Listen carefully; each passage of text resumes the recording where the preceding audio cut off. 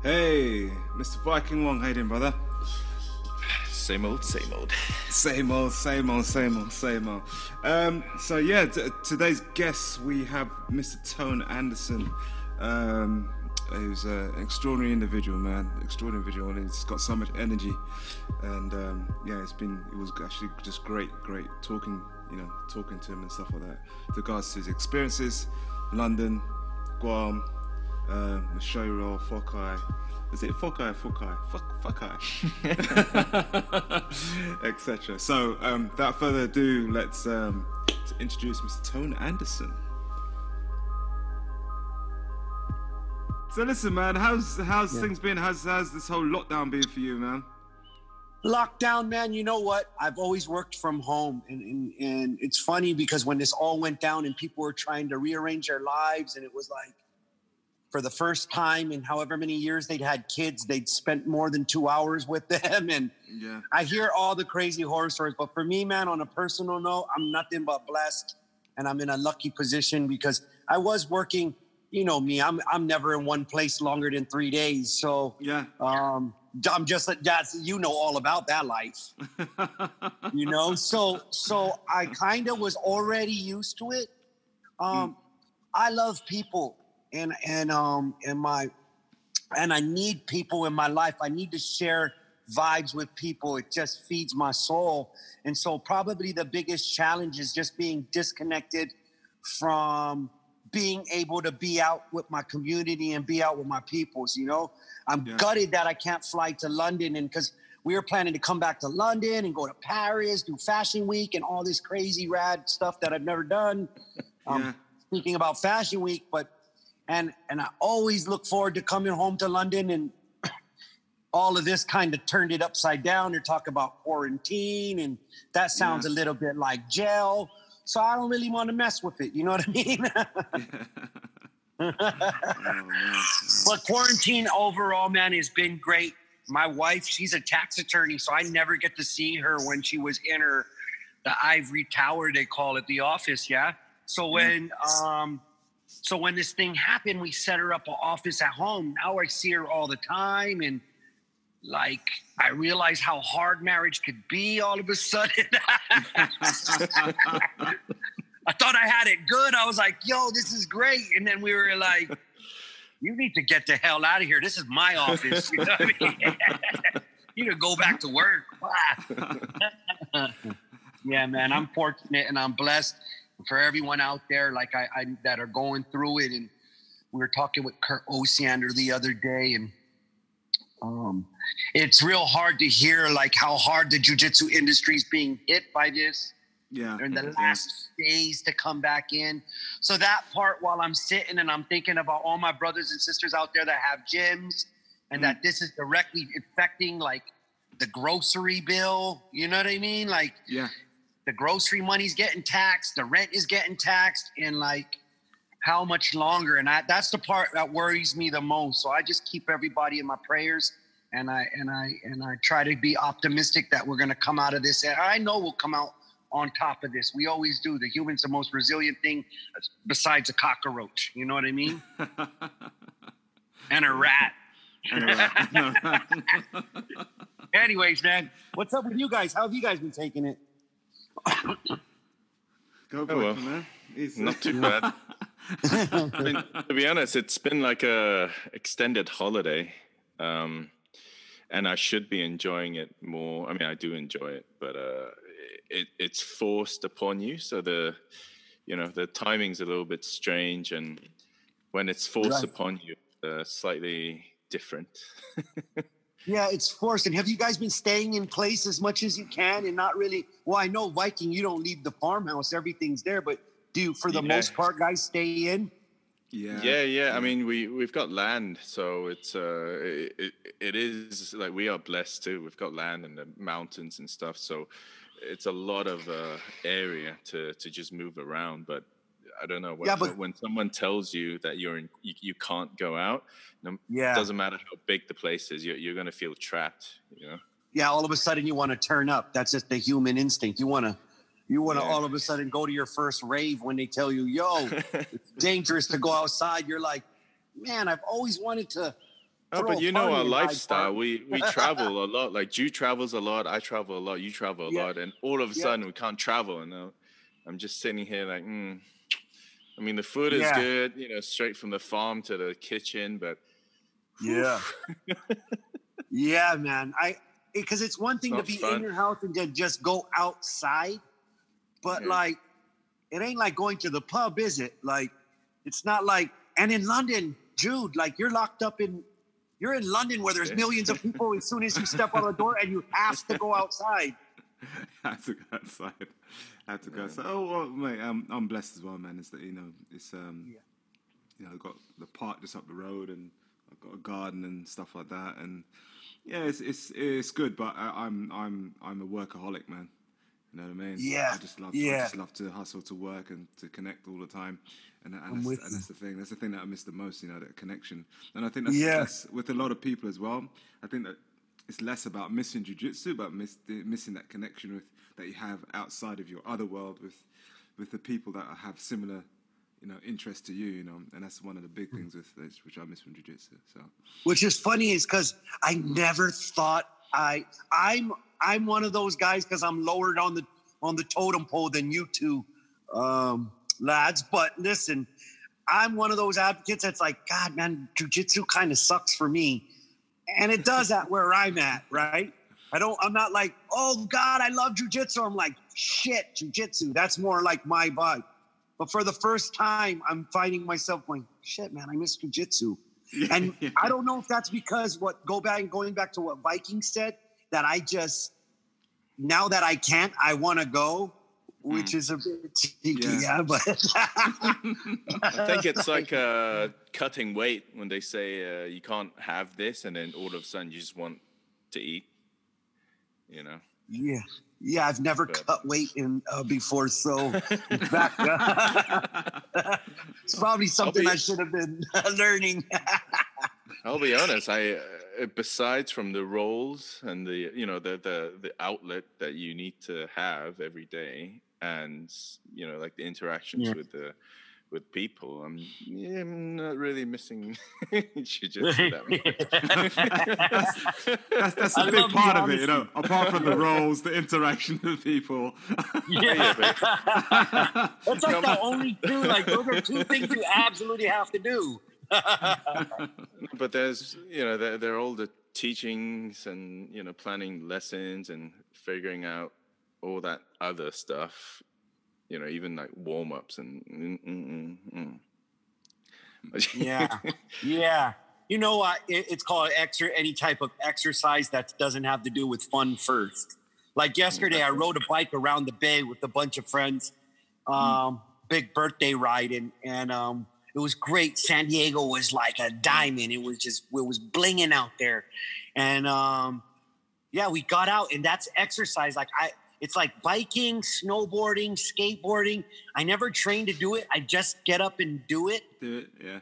You know what I mean? And I wish that like my jiu-jitsu, I can't wait till my jiu-jitsu feels like that. Like I just get up and I throw my skateboard down. I fall, boom, I get up. But I don't know if no, I do know what it is. I used to say, I think it's age. It's totally not. It's laziness. And I'm just lazy. I'm okay with it. But I have a terrible diet. These are two things that you can't be in jiu-jitsu if you want to be good. Lazy and have a bad diet. It doesn't equate for success in jiu-jitsu, does it?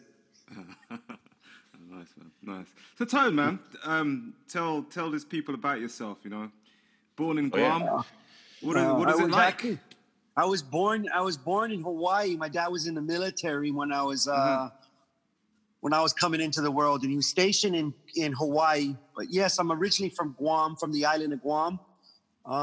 It's for people who don't know where that's at. I remember when I first moved to London, I think I was the only person from Guam in London at that time when I met you guys. and now that you've left, there's no one here from Guam. I haven't seen any posts because I would know that person.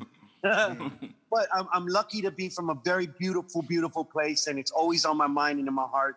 I try to get back once or twice a year. And if I'm gone, I'm never gone longer than 2 years. But biking, you know, every so often I get to share it with my close friends, and I was able to get Viking out there. I'd love to have you back there too as well, Jude. They barbecue. It used to be just surf and barbecue and fish and do things like on the island like that. And now it's jiu-jitsu. And like you have to have the 3 elements. You have to surf, you have to skate, and you have to scrap. And scrap meaning fight. And jiu-jitsu is a fight. So a lot of people don't know that, like in the Shoyoroll logo, the 3 dots when that logo was made, those 3 dots are actually the 3 dots stand for the elements of surf, skate, and scrap. A lot of people don't really realize that. It was kind of like when they're building the ethos of when they were building the ethos of the brand, they thought of that. But yeah, man, that's where I'm from. I grew up a lot of places because, like I said, my dad was in the military. And then him and my mom's patience ran short, let's just say that, of each other. Yeah. And then I was living in 2 places.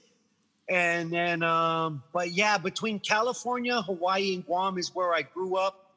And as soon as I was able to get a passport, I was out, you know, and I've been fortunate enough to travel to places that that I still probably can't spell correctly.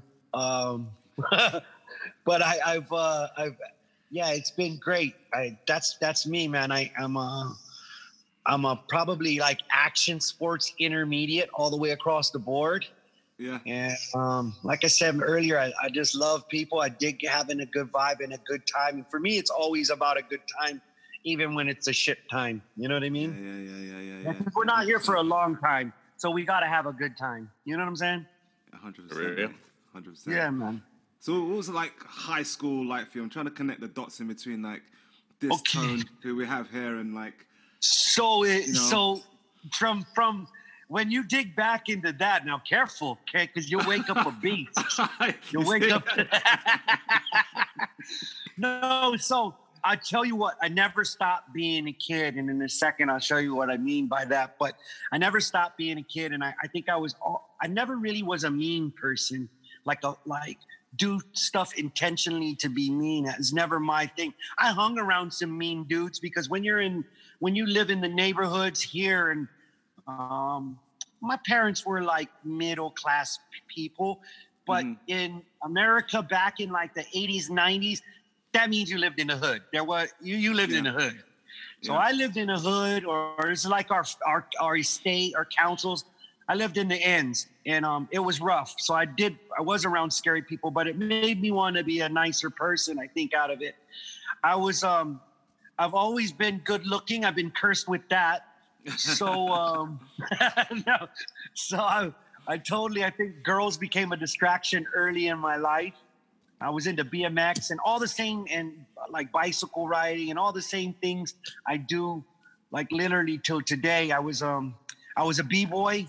A lot of people don't know that, or maybe some people do know, but I was a B-boy for many years, and I did all the elements of hip hop. I was like submerged in the culture, like deep. Yeah. And then when trip hop and rave and all that stuff came out, I was really always into getting out and partying and having the best time, like it was my last day on earth. And in high school, man, I think it was the era of like you were either a gangbanger or a dancer. And if you were from a neighborhood but you didn't claim it, that could be worse than being from an opposite neighborhood. So you could say I banged a little bit. I ran with the gang, the local gang of my neighborhood, and I won't say no names so it doesn't create any side. But you know, but it taught me a lot. I learned. I never went to college. High school was it for me. I barely made it through high school. I had terrible ADD. At that time, they didn't know how to address that except for like dosing kids up. If your parents had enough money and your medical was good, they'd feed you with all kind of pills. But I was terrible ADD, and which ended up working out for me in the end. So to all my teachers, there you go. You're still number one. I'm sorry, you can bleep that out, but I totally meant it. You could blank out the finger, but you can't take out the stinger. No, yeah, man. So I guess I kind of struggled through school and high school, and my parents being apart, and it was a rough one. You're living in violence and all around you, and you're trying to figure out, am I ever going to get out of this? Am I going to live through this? I think when I was in high school, I remember being sent back to Guam, and my mom telling me I had to go back to Guam because she had seen something on the news. It was like it was something about the life expectancy for a minority male in the county of Los Angeles was 16 in like the mid to early 90s. Wow. And like I was about to become, I think I was like 14 and turning 15, and my mom was like, yeah, you're going back to Guam. So here I was, this kid from urban, like everything urban and going on. And I was like this street kid. And then I get sent back to this tropical island. You know what I mean? Like I had like 100 more tricks up my sleeve than they had even seen. I was that kid, I looked like I came from Mars. Like the way I dressed was completely different, Yeah. And so the girls dug it. The dudes hated it. Yeah. And I tried to finish school on Guam. Ended up getting in neck deep in trouble and came back out to California and finally decided to clean it up. I ended up not graduating from high school because, funny story, the school that I was going to, unexpectedly, someone burned down the office, but just the administration office of my old school. So my transcripts had been sent to the school, and the protocol is they send it to the school, and the school sends it to the new school. So they had burnt the papers, and my entire education record was burnt. And trust me, that's like, I wasn't sad about that, right? The part that stung though is my counselor calls me. She was such a sweet lady. She called me in to her office, and she had to break the news, and she said, hey, you got to do your junior year. And I did things that I wasn't even trying. I thought I was a senior, or I was a junior about to become a senior, which is the last year of your high school here. And she told me I would have to do an extra year of school. And I was struggling so hard to do good. Yeah. I was on the football team. I mean, I just wanted a letter in the cool jacket, but I made the damn team. You know what I mean? And you had to have good grades. And I was doing after school study things like, what? After school? No, that's time to like go behind a tree and puff one, not go to another extra learning class. And so I was gutted, and that was the end of it. But I did go eventually 2 years later. It was eating at me, and I went and got my high school equivalency. So school, man, I wasn't there for an education, but it taught me all about different people. And I grew up in a different way. I educated myself in a different way. And a lot of guys that come from the ends or come from a hood, we get educated in a different way. And it doesn't, nowadays, more people talk about becoming successful from that place. But back then it was like, you're not getting a job ever if you don't go to have a high school diploma. Yeah. You're not going to college and like my family didn't teach me about college, credit cards. I didn't learn nothing about that. Like if I was going to college, that's because I felt like I wanted to make rockets, not that my dad believed that I was making rockets. And that's not a sad sob story for anybody out there. It's just what my reality was, It was when your parents don't have that level of education. And my stepmom, she graduated from college, but she was so busy working, and my dad went right into the army. So no one was really pushing an agenda. And like, you ever look at a horse, you never bet on a horse that's limping at a horse track, do you? Right? Yeah. Like, and so when you have like brothers and sisters, the kid that's going to college is the kid that they think's going to make it through college. So let's just say I was the limping horse in that situation. But with a pimp limp. They thought I was injured, but it was just it was swagger. That's what it was. Swagger. It was swagger. Anyways, man. Yeah, that was it. I spray painted on things probably I shouldn't have spray painted on. Yeah, man. And I experimented, and I did all the things that any one of those characters in the movie Dazed and Confused did. I did all of those things twice. Nice. So now you know, the world knows. The world knows. I can't see how many followers. Is it like 37 people in the world now know? But it's not the count.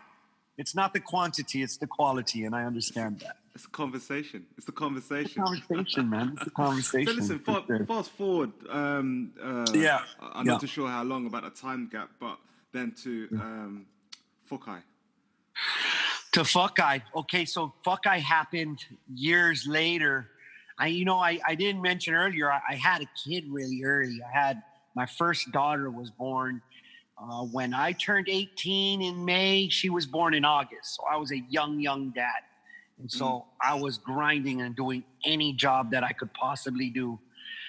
When I was back in Guam, jumping back into Guam. When I was in Guam, I was I believe I was the brand director for Coors beer. I don't know if you guys have that yeah, you do. You have Coors Light in the UK. So I was a brand director in our part of Asia for that, and worked with a liquor company. And Fokai was just getting started. So my partner, Roman De La Cruz, he was the founder alongside John Calvo, and I believe at the time it was Pat Fleming. Three guys, if they ever watch it.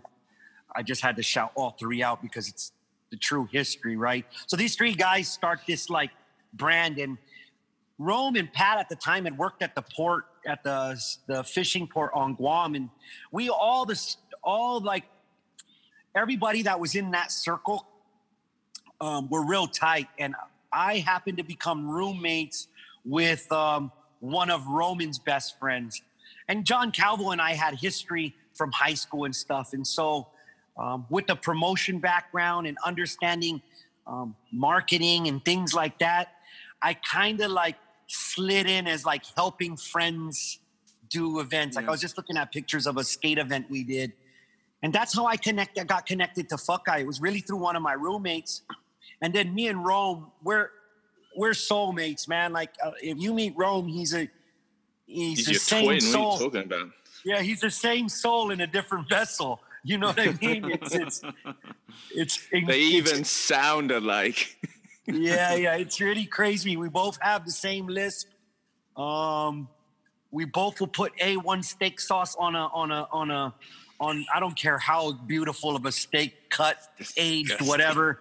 It's getting A1 on it straight away. You know what I mean? Brown sauce, I think, is what you guys call it. But so I ended up to Fokai, and one day I was working at an advertising agency, and these two dudes brought me into a meeting, and basically I was getting a shaft, and which was strange because I had brought the opportunity to their office. Yeah. And it was good. And I'd worked hard to make Coors what it was on Guam at the time. And I said in my mind, you know what? I was like, we were planning to throw our first ever pro MMA fight on Guam together. There'd only been a few. I don't know if you remember TJ Thompson from Super Brawl. He was doing Super Brawl on Guam way back in the day. And finally, when we realized that it was all the local guys on the card, we were like, wait a minute. We could totally do this, you know? Yeah. So I was sitting in this meeting. We were in a Burger King, and they were like, yeah, look, man, your salary, you got to work twice as much. That's the pay. And I told him, if I wasn't decent enough, I would have turned both of you inside out. And I walked out of that meeting, and right as I was walking out of the door of that Burger King, I picked up the phone and I called Roman. I said, we're doing it. We're doing the fight. It was a Nokia. I had a little Nokia brick phone. Yeah. Call him up, and I'm like, we're doing the fight. Let's go. And then from there, I think from that point, I never looked back really. Like, it was Fokai with me all the way till now. I have it on my body. I always tell people Fokai's got to be in you, not on you, you know? And we started there, and that was an amazing journey. That was like, fuck, man, we did that thing for I did that gig for long, man, more than 18 years or something like that, or 20 years, something like that, 18 years. They're about 27 years old, 28 years old now, I think. Yeah, man. But that was a gig, and My part was I had eventually moved away from Guam and moved out to California. And then after I got my feet settled here, I ended up opening what was called the Fokai SoCal Project. And that was the infancy. That was the infancy of MMA as we know it in California. MMA was still illegal and was only happening on Indian reservations. And so it was pretty optimistic at that time to open up a all-inclusive MMA, Jiujitsu, boxing, Muay Thai gym. Mm-hmm. But we did it, and we had a store, and we were the only other store outside of Guam and Japan. It was here. And so I kind of like you can say I cut my teeth with Fokai in terms of like running a brand. But at the same time, I was never just doing one thing. Like Fokai, even when I was doing Fokai, I was doing 20 things. And leading up to Fokai, a lot of people don't know, like I've been drawing in between from high school to Fokai. I worked for other brands and I was an artist and I taught myself how to do graphics. And I was a graffiti artist. And I stayed, and even though I had to do a regular job to feed the fam, I never quit my hobbies. I never quit any of my hobbies. Even if I could do them only 1 hour a week, I never quit any of my hobbies so that they stayed with me. These are the things that gave me life. I hated flipping eggs at Denny's. I absolutely hated it. But I can make a badass over easy egg. You know what I mean? Yeah. But I still draw and I still play records. I still DJ. I still do all the things that I love to do. Pop Willies, pop White Claws. I don't pop Mollies anymore. Yeah, so that's it, man. I'm chatting shit. Like, yeah, so and then when I got, anyways, back to that Fokai, when I got with Fokai had this deep respect amongst the MMA world because we had attached ourselves and our relationship with Ensign Inouye he had exposed that to people and Pride and everybody. So all the old school dudes who know Fokai, school dudes, I'm including you in this, okay? Yeah. Like if you go back, you hide it well, my friend. But if you go back to like the early Ultimate Fighter, the season 1 and 2, which they tout as actually being the reason the UFC is still here today. That show, right? They attribute that. They say that that's what kept them alive, right? Well, if you look at Dana White, I remember in the first and second episode, there were one episode where he wore 9 different Fokai shirts in that episode. There wasn't an endorsement deal. There wasn't any of that. Well, that was love and respect that somehow through someone connected to Fokai. It was actually Richard Chu and that whole thing. And like all of a sudden we found ourselves connected to the royalty of MMA. And you put someone creative and you give a creative person access, that's all they need. That's all I ever needed. All I ever needed is instead of someone holding the door, all I need is a crack in the door to grab it and catch it. And when I was in, it was in. And it's been a wonderful adventure. I'm for being more of a lover, I've been surrounded by fighters, and it's been interesting, man. Yeah. Fokai will be with me forever, dude. And I go weird places, random places, and someone will see me wearing a Fokai shirt, and they're like, yo, Fokai. I remember one time Chuck Liddell, we're walking through the lobby, and all the who's who of MMA. I think we're at a strike. We're at a strike force or something. We were walking somewhere, but he was like, I see Chuck Liddell, and he spots me, and he goes, yeah, Fokai, real loud in this lobby. And I remember being like, oh my God, I feel like such a fucking boss right now. You know? Yeah, it's cool too. And when Dana sees it, he always shouts it out. And like, it's this magical thing. And I think if you go to Guam and you feel Guam, or you feel someone from Guam, or someone who's directly associated with Fokai, then it is no secret why people have that reaction. It's a company built off of beautiful people. And I mean that. They're all super tight. It's like a family. And you know, most brands will use marketing and they pay the top athlete. And it's the way you do business to get your brand popular, right? You pay a top athlete or someone who has a lot of followers.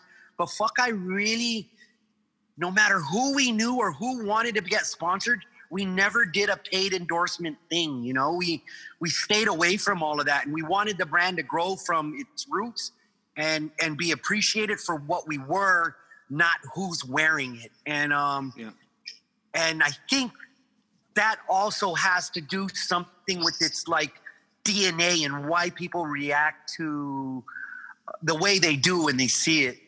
The word itself means to distribute and share, as aggressive as it sounds, because of its American, the American the F-bomb I've used a few times in this interview podcast.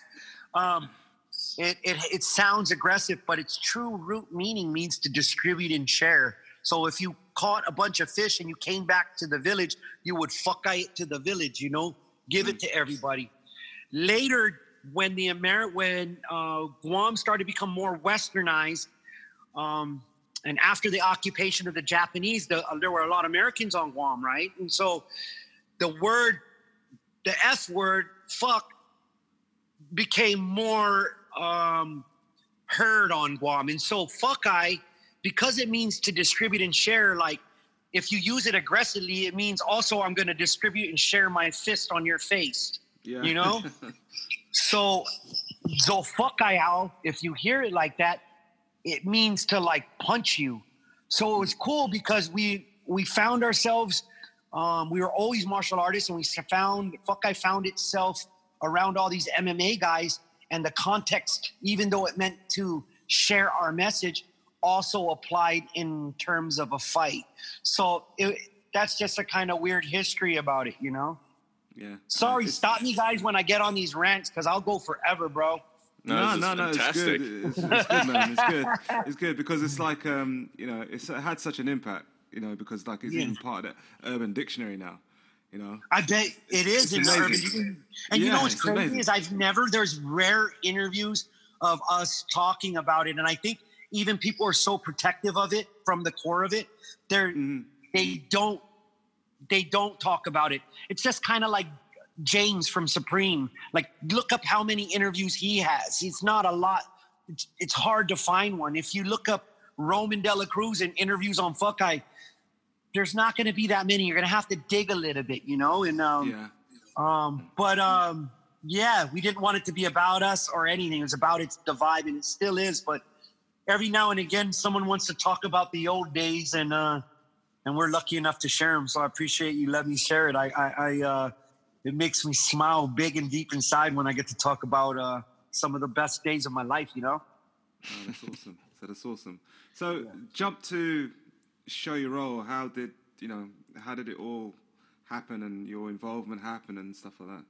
So it's funny because Shoyoroll, I've known Bear since he was in high school too. And I've known... jumps back to my high school question. It keeps going back to high school, huh?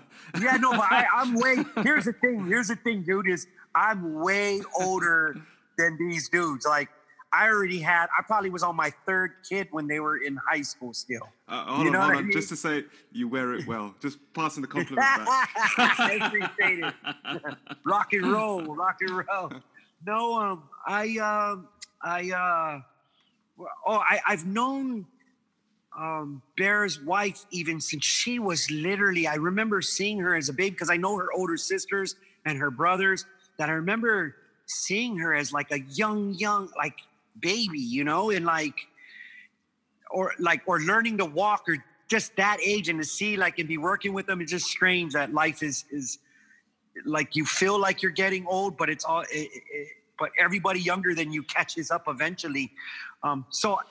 Anyways, I was talking to Bear. I was talking with Bear before I was going to move to London, because I had closed down the gym business, and the Fokai SoCal project had kind of come to a halt, just priority shifts and stuff. And I was kind of like in a depressed world because I didn't really know what I was going to do. Really, I was kind of like not depressed, but I mean, I guess I wasn't hustling hard, and that can be depressing for a hustler, right? Yeah. So sorry to jump in, but the Fokai SoCal, does that have anything to do with the Undisputed gym? yeah, that did, and that's where that's that block in between. So when I started the Fokai SoCal project, it was in a gym that I was a partner in called Undisputed. Basically, at the time, we were the Geneva of gyms in San Diego. We had all kind of people here, but yeah, we had a store, and that was where our store was based out of this gym. And that was the gym that Dominic Cruz, when he left from Arizona, he came there. There was Brandon Vera. There was War Machine trained out of that gym. There are a ton of guys. Liz Camouche, I remember when she walked in the first day we had a ton of people. I think Manny Pacquiao walked in one day. Gina Carano. We saw the likes of everybody. Mayhem Miller. It was great. It was an awesome. It was an awesome vibe there. That's where the Fokai SoCal project was at. And while we were doing Fokai SoCal project, there's an event that happens every year in San Diego called PIFA. It's the Pacific Island Festival. And one year I decided to do it, and it was a huge success. And I think a couple years, after the third time I was going to do it, Bear had started Shoyoroll out here. And he hit me up to see if I wanted to split a booth, because we'll always find the most economical way to be a part or to do something always. So we split the tab, and at the time Shoyoroll was very, very new, and in Jiujitsu, that saying you did Jiujitsu was like saying you were from Guam. It was like you would always get the you need a deeper explanation. You couldn't just stop there. And so we were doing the booth, and so Bear and I had connected again, and our relationship evolved now on more of peers in the same industry. He's printing shirts and trying to have a brand, and every so often my phone would ring, and he would have a question for me. I remember one day Bear going, "Dude, what do you think I should do with Shoyoroll?" And I have a good job, but Shoyoroll's I feel like it can do it, but it's not, and I can't bet everything on it. And I was like, well, here's what it is. You either bet everything on it and enjoy the ride in case it doesn't get to where you need it to go, or get better at your job and be the best at that. But being married to two women is impossible. That's you can't do that. You can do multiple things, but when you own a brand and then you gotta go clock in somewhere and it's like a job, you can't do that. If you own two things, you can do it because you get to clock in, you get to dictate what the expectation, you have to live up to your own expectation. But if you have a job and you're working and your dream is your hobby, quit your fucking job, chase your dream and do it. And this is the conversation we have. And then at the end, you could always get a job and say you've just been doing rad shit the last 5 years or however long it took for you to go out of business, right? Yeah. So Bear one day calls me and months later goes, "I did it." And I knew exactly what he meant. He goes, "I did it, man. I'm not. It's Shoyoroll, 100%. I'm so proud of him." And then you started seeing Shoyoroll make moves. They started linking with Budo videos. Boom. And all of a sudden it was this crazy culty thing. And it was super rad. And immediately, all of a sudden, it was just almost an overnight, but it was really what was a process of I don't know. I think I saw the first Shoyoroll. It was early 90s on Guam. It was actually all the Fokai guys were the older guys. We're a little bit older generation. We were the ones inspiring our youths to start their own clothing brands. Dude, from Guam, if you meet a person from Guam that doesn't own their own clothing brand, they might not really be from Guam. I swear to God. There's 1,000 brands from Guam. People always trip out. You go to Pacific Island Fest and they're it's supposed to be a festival for all the islands. Yeah. But there's 100 Guam brands there. And it's it turns into Guam Fest. So funny. Yeah, it's so funny. Anyways, back to what you were talking about. We're talking about how I got to Shoyoroll. So we've had me and Bear have had this long relationship. My wife comes home one day and says, hey, we can go. It was 2 or 3 other places, but London was one of them. And she goes, I can interview for a rotation and we can just fly over for a vacation. So I had flown over and, oh man, London was in its proper form of shit weather, cold, leaky, but I'm one of those guys who I'm always curious, what's over the fence, and I was totally amused by it because I dig music history and I know London's music culture and art culture. And so I was fascinated by it more than turned off. I came out, my wife smashed her interview and she got the job and we moved from San Diego to London. I was there for 2 months, but before I left, I met up with Bear and I said, hey, if you need any legs over in Shoyoroll, on the other side of the pond, I'm there for you, brother. I got you. And he's like, okay. About 2 months into living there, Bear hits me up and says, hey, about that thing we talked about, what do you think? And I was like, fuck, absolutely. It was still, at that time, I think 6 years ago, that was, 6 years ago, Jiujitsu was a totally different thing in the UK. Mm-hmm. Completely different than what we know it today. Didn't have no trend. There wasn't a lot of people. It was still very culty and small. And I had nothing else to do. I'll tell you what I was doing in London. I was I was learning the bus in tube, which I got down really, really good, public transportation. And then I went to every single pub that probably in every borough of London and craft beer place. And that's all I did. And so I was happy to do it for a friend. And that's how I officially became a Shoyoroll guy, was the move over. But, and speaking of that, the community of Jiu-Jitsu super tight and I love it. And a lot of people don't know that all the brands in some way we communicate with each other about industry stuff, or maybe there's just some genuine friendships. And so Lee and Gareth are really, really from Tatami, are really good friends of mine. And I can't talk about going to London and not talking about how gracious of a host they were when I arrived. They literally, these guys, we were there for 3 days. They jumped on a train, came from Wales, came to meet me for a little while and then jumped back on the train and went back. And I know that's typical business in UK, but I just thought it was really awesome. And how I had linked with those guys is they were trying to get into California. Tatami had just started. They wanted distribution in the US. Yeah. They needed a link to Jake from Budo Videos. Yeah. Neil in Wales reached out to me because he was down with the Fokai boys already and asked if I knew Jake. I made the introduction. Gareth and Lee messed up, or whoever sent the boxes out messed up on the order, sent the entire order to my apartment. I mean, my 40 boxes of gis, and literally I lived on the 3rd floor. This poor UPS guy, I know he was cussing the whole time.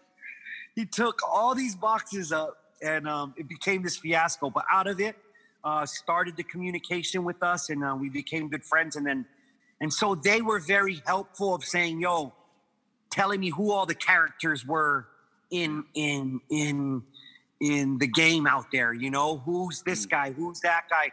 And they were very open to share it with me because they knew that people can consider us competitors in terms of that we fight maybe for the same dollar in the same industry, but we're in different categories and we stay in our lane and do what stuff we do well and they do their stuff well. And so we can talk and collaborate. And I think that's a beautiful thing, but yeah, that's the start of, that was the start of Shoyoroll UK. Early on, I linked with Viking. Me and him met and sat on a bench and we're drinking beer in a park. And I was like, dude, you would totally get it. both of us will get thrown on the ground, frisked. If this was in California, just behind King's Cross. Literally sitting in a park with people walking around like they had something to do, and it was in the middle of a weekday, and we're sipping beers in paper bags. I was dying. I thought it was the best thing ever. And then it was like, yeah, and that was what I realized is the maturity on how people are able to handle things, and how important decorum is to someone from the UK in English, and that's why they're allowed to have the privilege of drinking outside. Whereas here is like, yeah, you guys can drink outside, and then next thing you know, you have to drive down a road of glass bottles. That's how it normally go down here, you know. We kind of take our freedom to the next level. We're like, oh yeah, we want to be extra free and extra dumb. Freedom. So that's how that happened, man. And then luckily, when it started to go, we had already been doing business with an internet dealer, Grappler's Delight, I believe is Hassan's old company. Yeah. And we were selling. He was one of the only ones outside of Shoyoroll selling geese. So selling our geese. So I connected with Haas. Haas was working in his garage, his family's business, and then garage. And then we walked across the street, and he bought me, blew my mind, bought me a Mars chocolate milk. The Mars petrol one. Station. That's across from a little petrol station. And I was mind blown. I was like, yo, and we became best friends then and business partners. You see, I'm real simple like that. Alcohol on Yeah. So Hassan was, and I met him, and I was like, wow, he's like straight out of a Guy Ritchie movie. This is fucking great. He has like the strongest Cockney accent, but his morals and his values, he's an awesome dude, man. You know, and like I said, man, I've been blessed with like the raddest people. You, like Viking, all you guys helped shape the story of what Shoyoroll is, and you guys are the story of it. It's not me. I'm just the instigator. I was the messenger they didn't kill. You know what I mean? So I don't know, man. About a month after you're in London, I remember we met up in Angel or so, and all of a sudden some black BMW or Mercedes just pulled up and like, yo, Tone. That would happen. I've been in London for 10 years and no one recognizes me. You want to hear it funny? I'm walking with same shit happened. I'm totally downplaying like I don't know. I don't want to say popular, but how many people I guess I know in London.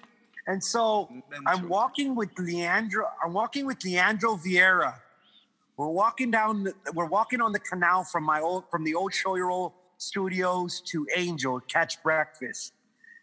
And I'm like, yeah, man. He's like, man, it must be crazy. You're the only Chamorro out here. What are you doing? And if you know Leandro, he's a very comedic and fun guy, you know? He's the humorous of the three Vieira brothers. And we're walking down the canal. I'm like, no, I don't really know that many people. We get to the Breakfast Club. There's a queue like there always is. And then the guy comes out and he goes, hey, Tone, welcome back. Hey, hold on, how many you got? And I was like, well, I had 2. He's like, chill here, mate. And I'm going to get you sorted real quick. And I was like, and Leandro's looking at me like, And I was like, no, I come here. I was just here yesterday. I was bullshitting him. And then on the way home, from across the canal, a window flies open from one of the buildings, and a guy yells from across the way, my boy Jeremy, hey, Tone, what's up, you crazy fucker? Across the canal, right?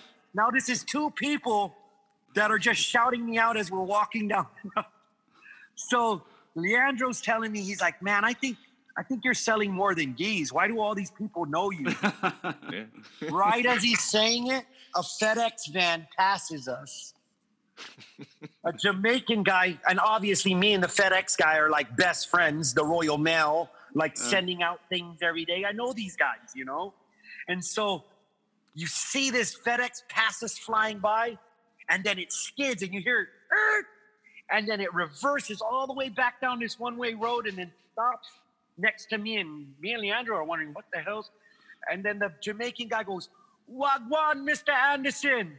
And you all right? And I was like, "Yeah, man, I'm good. Everything good, my brother." And he goes, "I'll see you at 3:00." And then he skirts off, right? And then I'm looking at Leandro, and then Leandro's like, "Yeah, I'll never believe anything you say ever again, dude. Like, that's 3 people." And literally, I was like, that never ever happened except for that moment when I was telling him I barely know anybody in London.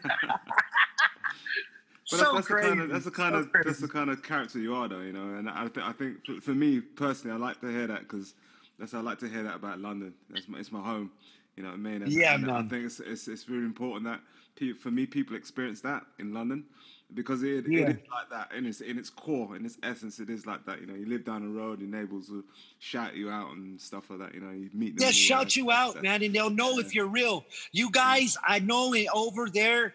And I say you guys is like I'm a part of it. Us, you know, London is a piece of me forever. It's a bit of me to the days that I die. And I'm so happy I get to be the guy to usher in an amazing brand that Bear and the guys and girls at Shoyoroll built. I get to be the guy, I get to be the messenger. But on a deeper level, I really, really genuinely have a deep respect and love for London. And a lot of people that don't get the chance to peel back the layers and get deeper to the core. But I feel like that's why I love London, is because you guys are kind of protective of it. You don't just let anybody in who chats shit. You kind of got to go through some filters, or you guys got a keen sense on like, this guy's a tourist who came to see Big Ben. Fuck off. You're making it crowded. and then the other guy who really wants to go down in Camden, like down to Camden, who wants to go to Notting Hill during what's Notting Hill Carnival, and you know what I mean, and like someone who really wants to pop willies on a 4-wheeler like through a council estate, like that shit's dope. Like I'll do that in my own neighborhood. And so I connected real quick. I remember these 3 boys, man, and I would hear about violence and stuff in London, and anywhere can be a violent place. And anywhere there's poverty, there's probably violence. You know, there's frustration and there's struggle, there's going to be violence. And so I'm walking back to the flat by myself, and these 2 guys, or 3 dudes, stop, and the window rolls down, and there's some youths in the back, and he goes, "Well, fam, what you saying?" And I was like, "Oh, nothing. What's up, guys?" Throw them a shaka, and they were like, "Hey, you," and they showed me the weed smoking hand sign, the universal, you know, without saying. And I said, yeah, I totally do, but I'm good, man, and I really appreciate the offer. And they're like, "Man, I knew it. I could look at you and I knew it." And these were 2, like, the equivalent of, like, gangbangers, I think, you know. Of course, I recognize it. You don't have to have a blue rag or a red rag for me not to know that you're banging for your set.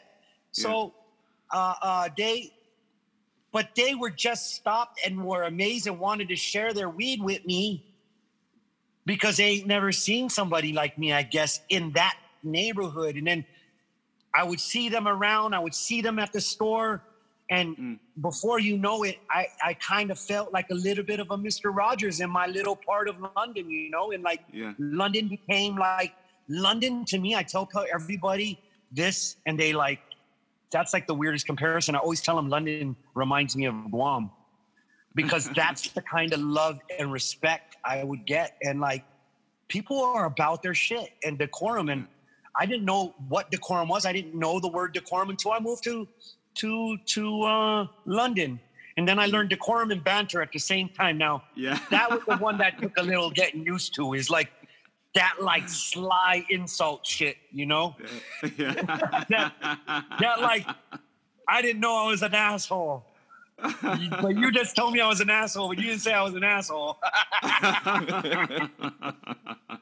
You guys don't even say asshole. You guys say cunt, and I love it. Yeah. I brought that word back with me to America, but it has a completely different reaction. Yes. And so I depend on who, and then I educate people about cunt, because I said cunt, isn't just a bad word. It's a great word. You could be like the top cunt in Scotland. That means like you're the best dude. Like, oh, I love that cunt. You know what I mean? Like, it's like an asshole saying like, oh, I love that guy. He's an asshole, but I love him. You know what I mean? So there were a lot of things, man. I deeply fell in love with that city. And the more I met people, and the more everywhere is going to have their dickheads, and everywhere is going to have that guy who he's not going to be happy anywhere. So he'll just make everyone around him miserable, or a woman, right? Yeah. But for the most part, London was love to me. And London in the summertime is, man, if you can catch all 7 hours of its summertime weather, there's no other place you want to be. 7 hours. 7 hours. So what's next for you, man? Next for me immediately is I'm gonna go get rat on my bike again today. I didn't get enough yesterday, but I always have a few projects in my pocket, or crazy ideas, and the wheels never stop turning. So what I did during the quarantine is I built this little laboratory here. I'll give you guys a little tour of my turntables, right? Oh. And then I kind of got like they're two of my heroes right there. Oh, look at those decks. And nice. So, like I said, I've never grown up. I have some Guam slings here. Remember the 36 chambers? Yeah. So that's the nice guy from the 36 chambers. That's his action figure from him. I got this guy, little fat Tony the Tiger, kind of like reminds me of me, like if I was Tony the Tiger. And I always stay spiritual, you know what I mean? Got that hot shit. My bikes and stuff, and right around here is my desk. Huh? Nice. And that's a beautiful man cave, man. Yeah, well, this is the laboratory, yeah. I also can wash clothes here, but it's the laboratory. And let me just put these mushrooms back where they belong. So you've got one in every house.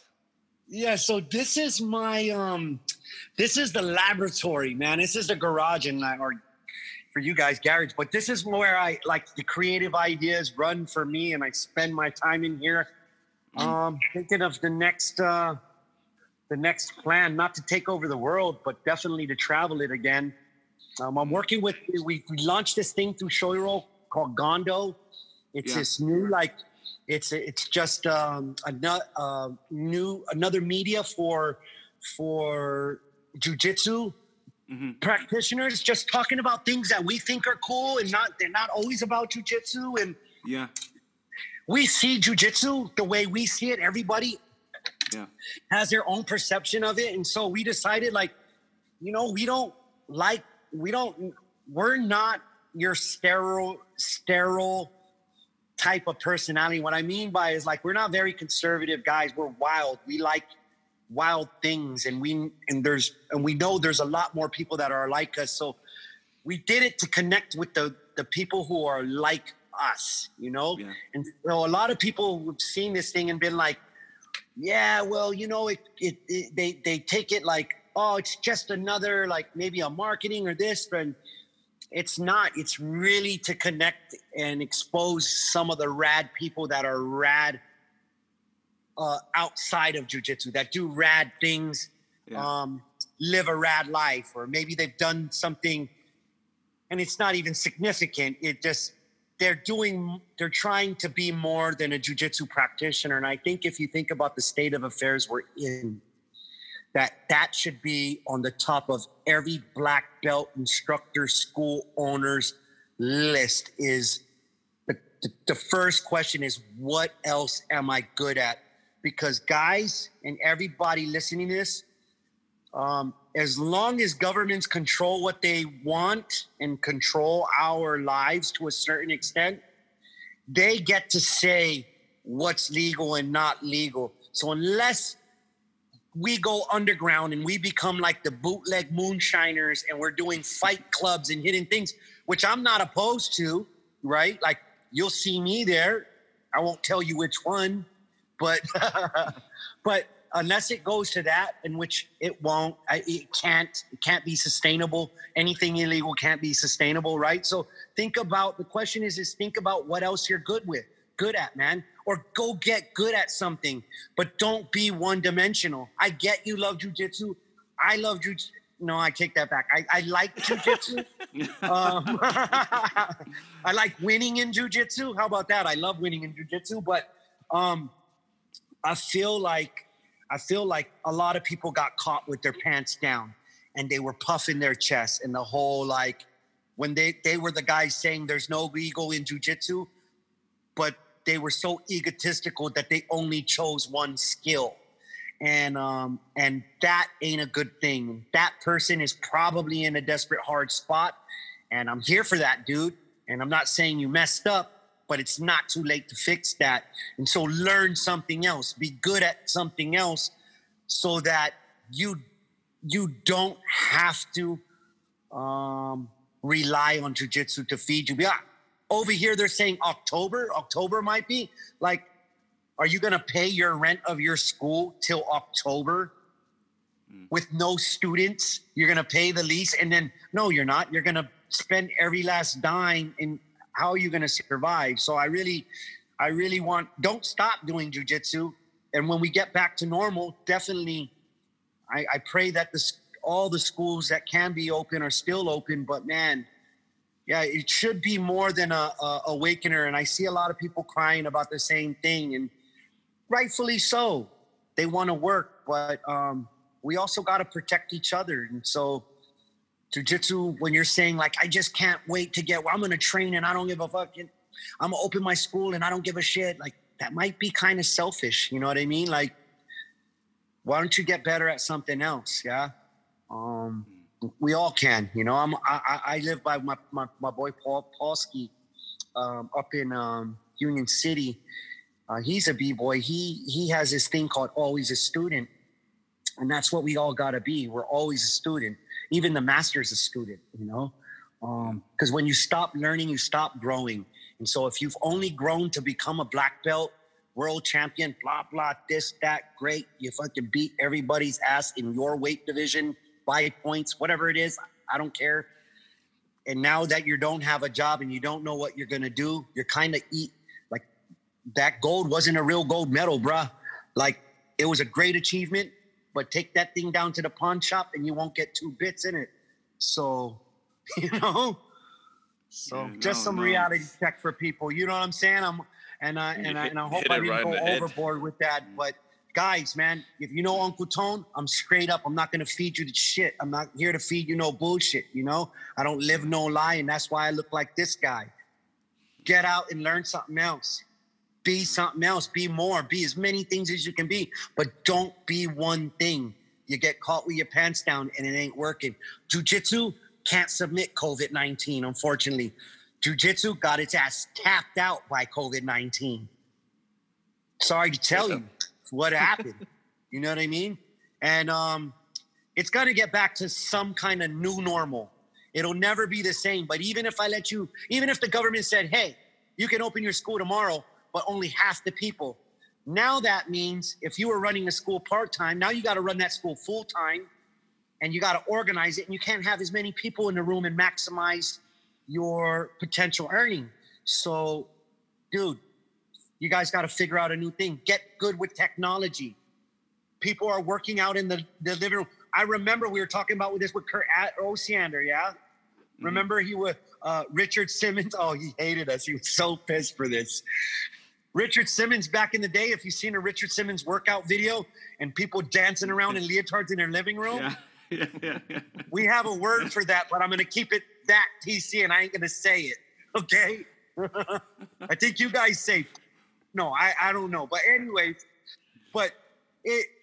that's what we're doing now. There is no difference. You're exercising, you're getting physically fit in the living room. And there's nothing against it. And for everybody who talks shit, before this about internet jiu-jitsu, it's okay. You've been forgiven. But to support our community and to support these guys, when you see them put up these sessions and put up these jiu-jitsu sessions, they are effective. They do work. You can do them from home. So keep going to class, even if it's in your living room. That's for the students. But for the guy who owns the school, bro, learn how to use Zoom. Get someone there. If you can't speak English and your audience is predominantly English, get someone in there to translate it for you. But let's figure this out. Just like if we were getting smashed and we were on the bottom, let's fucking figure this out. We could sweep it. We could sweep the situation. We can't beat COVID. We can't. We got to leave that to the doctors and the scientists. But we could sweep this shit and put the motion back in our favor. You know what I'm saying? But it takes both sides. It's going to take both sides to make this thing work, because the old way is gone, and it's gone forever. It ain't coming back. Social distancing is here. Motherfuckers is wearing masks. It's fashionable to wear a mask now. Like, it ain't going back. I swear to God, if I have to wear a mask during training, I'll hyperventilate. You know? But what if it came to that? And so I'm saying, instead of us really just waiting to hear what the government's going to tell us, don't ever wait. Because half of what they're going to tell you is the truth, and half is going to be more beneficial to a certain class. So if we fall out of that, man, we're asked out. And as a community, if you have the information, share it. You know what I mean? Reach out to your instructor. If you're the computer hacker guy, that's this sleeper killer jiu-jitsu guy, but you know about internet shit, call your instructor and tell him, yo, I could get the website jumping and the Zoom thing cracking and the IG live smacking, and get on it. You know what I mean? Get back to work. Let's not wait. Let's not wait anymore, guys. Nice. Be first, no less. You know what I'm saying? I think that's that. Listen, man, we've hit the hour mark, man, and I think that's an awesome way to just finish on stuff, man. I was gonna say we had a good 5 minute, but I think Tone just nailed it. Oh, mate, yeah. We do this thing, like, you know, after every guest that we have, it just got to do a good 5 minute, just like a minute of just some advice and stuff. But you just nailed it, man. Well, I appreciate you guys' time, man. I could talk to you too forever, man. I love both of y'all, man, and I'm glad that you look safe and healthy and as beautiful as ever. And I can't wait to see you both again. I know I saw Viking not too long ago, but I know you've burned me on, like, Jude's burned me like 3 times on 4 different. He burned me 3 times on 2 different occasions. Oh.